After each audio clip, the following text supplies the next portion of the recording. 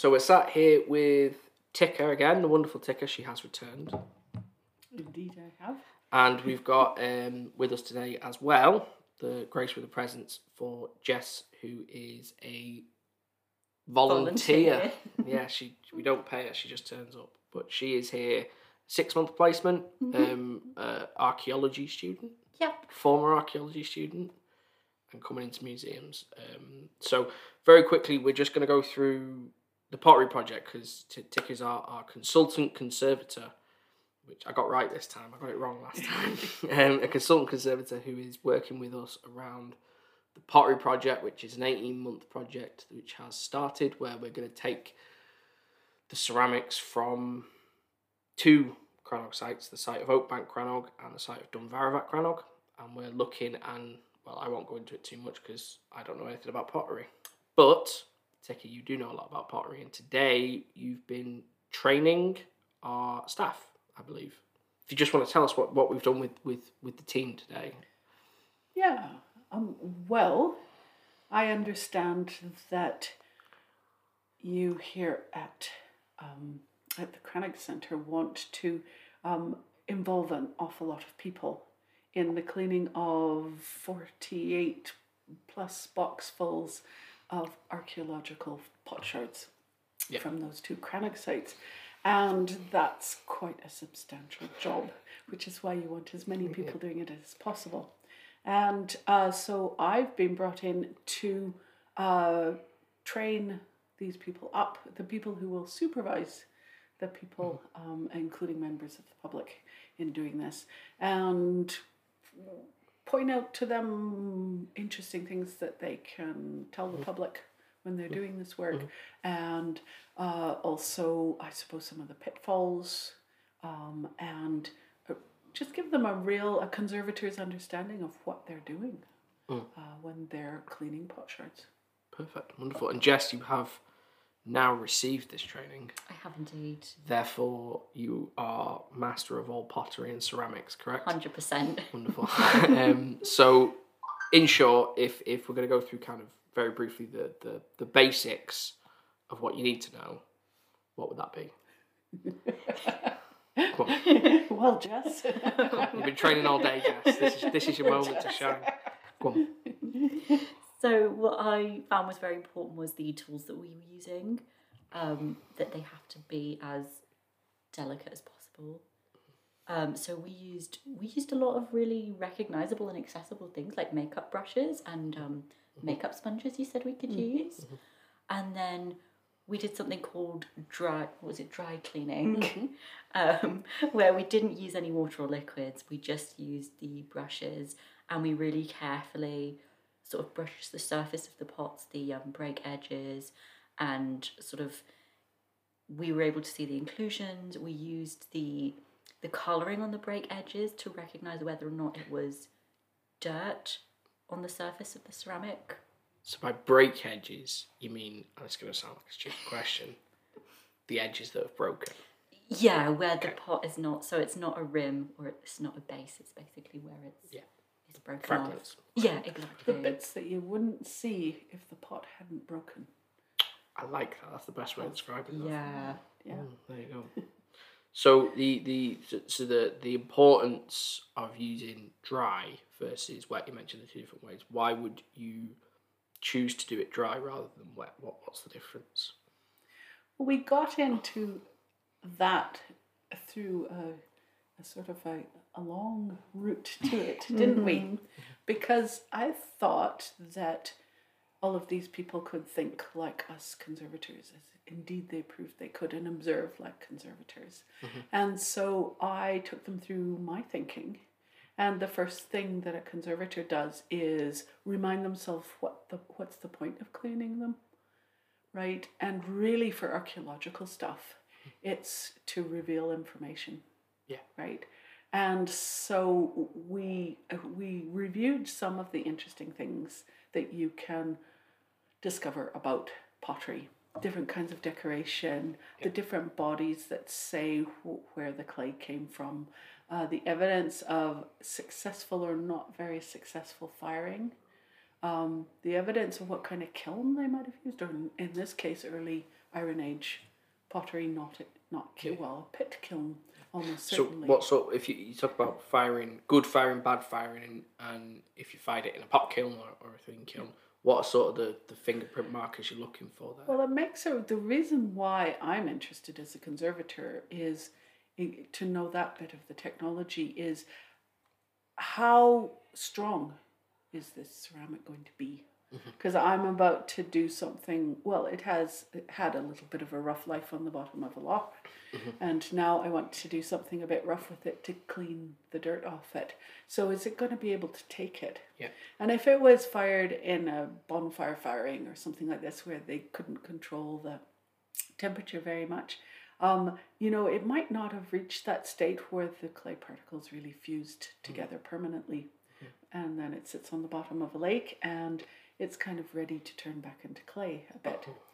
Or it's been fired in a pit kiln and it's not really strong and hard, but it's done the important, gone past that really important point of where the particles sinter together. So we wanted to know, what was it that was important, and to know about this, to be able to already guess, do we have a problem in hand? And also, what are we cleaning off? And how far do we want to go?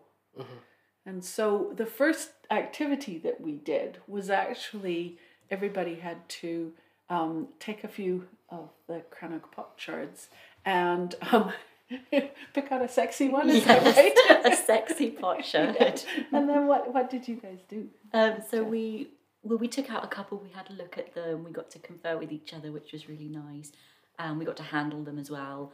And then we picked one and we presented it to the group and why we felt that it was worth presenting, why we thought it was interesting, why it immediately appealed to us. And we just explained sort of the different features that we saw on it.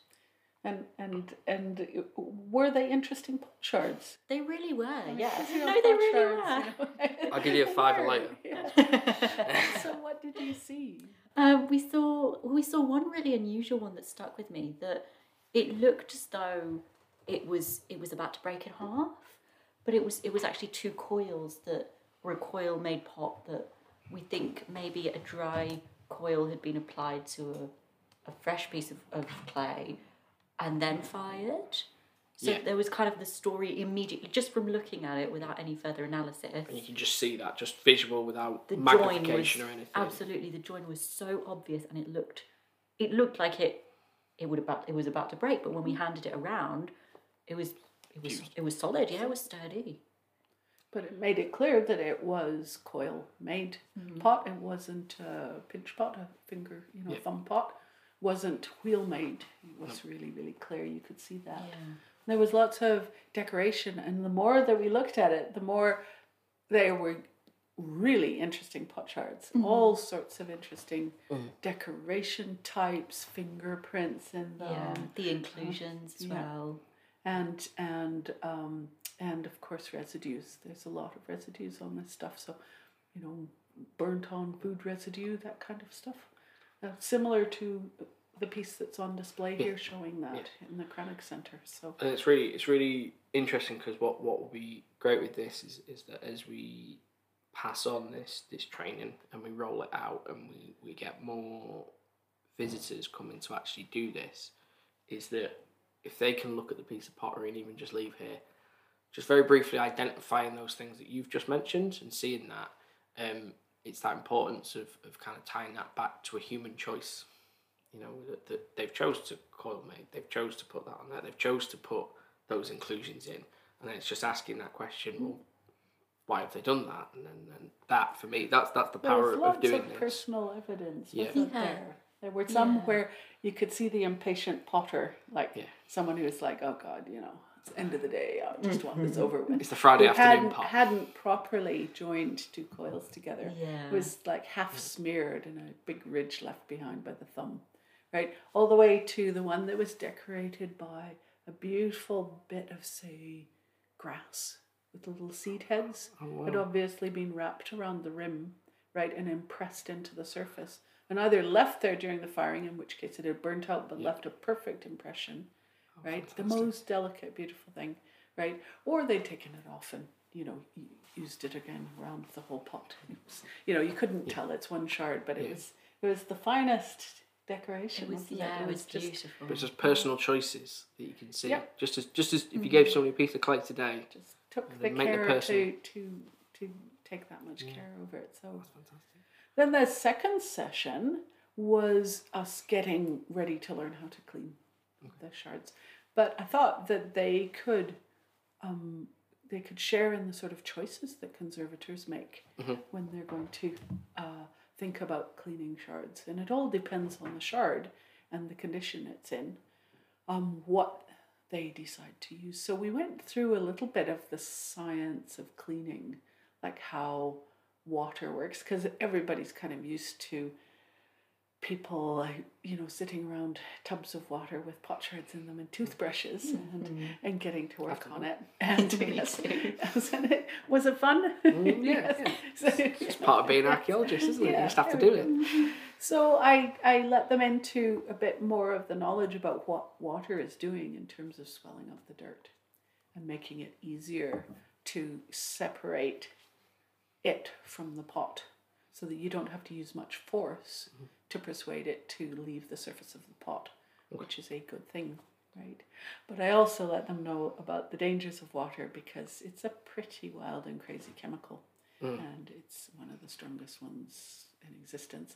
And so it just keeps going at it, so you can end up with losing quite a lot of surface material and stuff around the break edges, those break edges. So, and then we contrasted that with sort of mechanical methods, so using tools. And we talked about how tools work, the sort of physics of actually, I guess, using brushes, however soft, is abrading things. And we looked at a list of tools that were in increasing, order of increasing energy that you put in, which meant that was energy that was directed at that pot shard. And so you could actually see there was a few surprises in there, I think, weren't there, about what things were actually rougher than you would guess on the surface. What sort of things? What surprised you, Jess? I remember that you said, you could blow on a pot to blow the surface dust off, but that your breath has a lot of moisture in it, which could potentially be really harmful for the ceramic. And that was something it hadn't occurred to me before we'd had this lecture about water and its sort of effects on pottery. We were thinking a lot with water about the fact that, well, some of the shards we were working on were from Lewis, the Isle of Lewis, which is a maritime, sites. Yes. And so they already have quite a lot of salt in them. Yeah. And you add moisture to salt, and it goes liquid and moves through the pot and comes out to the surface, that really beautiful decorated surface, remember, with that lovely little plant material inside, and it starts crystallizing just under the surface, right, as it dries. And then you kind of blow on it again, or the humidity goes up just because it's a damp day, and it brings some more salt to just under the surface, and it keeps going. The crystals grow bigger and bigger, just like you did when you were in primary school. And one day they just break that decorated surface off, and you get this sort of typical kind of pock-marked surface on a pot or a pot shard, and it's also sometimes quite powdery or friable. So that was, it sounds like not very much to be blowing on a pot, but you can actually do it better with one of those photographers' puffer brushes, sort of thing. So in the end, we took a look at a lot of my tools, different things. And were any of the tools particularly interesting? Oh, my favourite was the porcupine quill, definitely. I like it. Yeah. We talked quite a bit about natural versus synthetic fibre brushes as well, and how the porcupine quill, it comes to a point, but because it's about the hardness of a fingernail, it's not actually capable of doing that much damage. So I myself, again, I said before that we started recording, I don't know anything about pottery because it's not metal. But I know that, like, especially with metal, they always say clean it with wood or something, because you don't want to affect the surface, and you need something that just gives, if that makes sense. It's not. It's softer than the thing you're cleaning. Something that's softer than the thing you're cleaning. And if the dirt's harder than the thing you're cleaning, which sometimes it is, and lime scale, right, is often insoluble salts on the surface of a pot are, there are ways you can make the dirt softer than the surface of the pot, and that will allow you to then come in with something really quite gentle like a soft brush and whoosh it away. And that's one of the things that actually water with a bit of alcohol in it can be very good at doing. It can swell up crusts, and you might not see anything much happening, but just a little surface application, it swells it up, and then you go back in there with your brush and all of a sudden it comes off and it moves.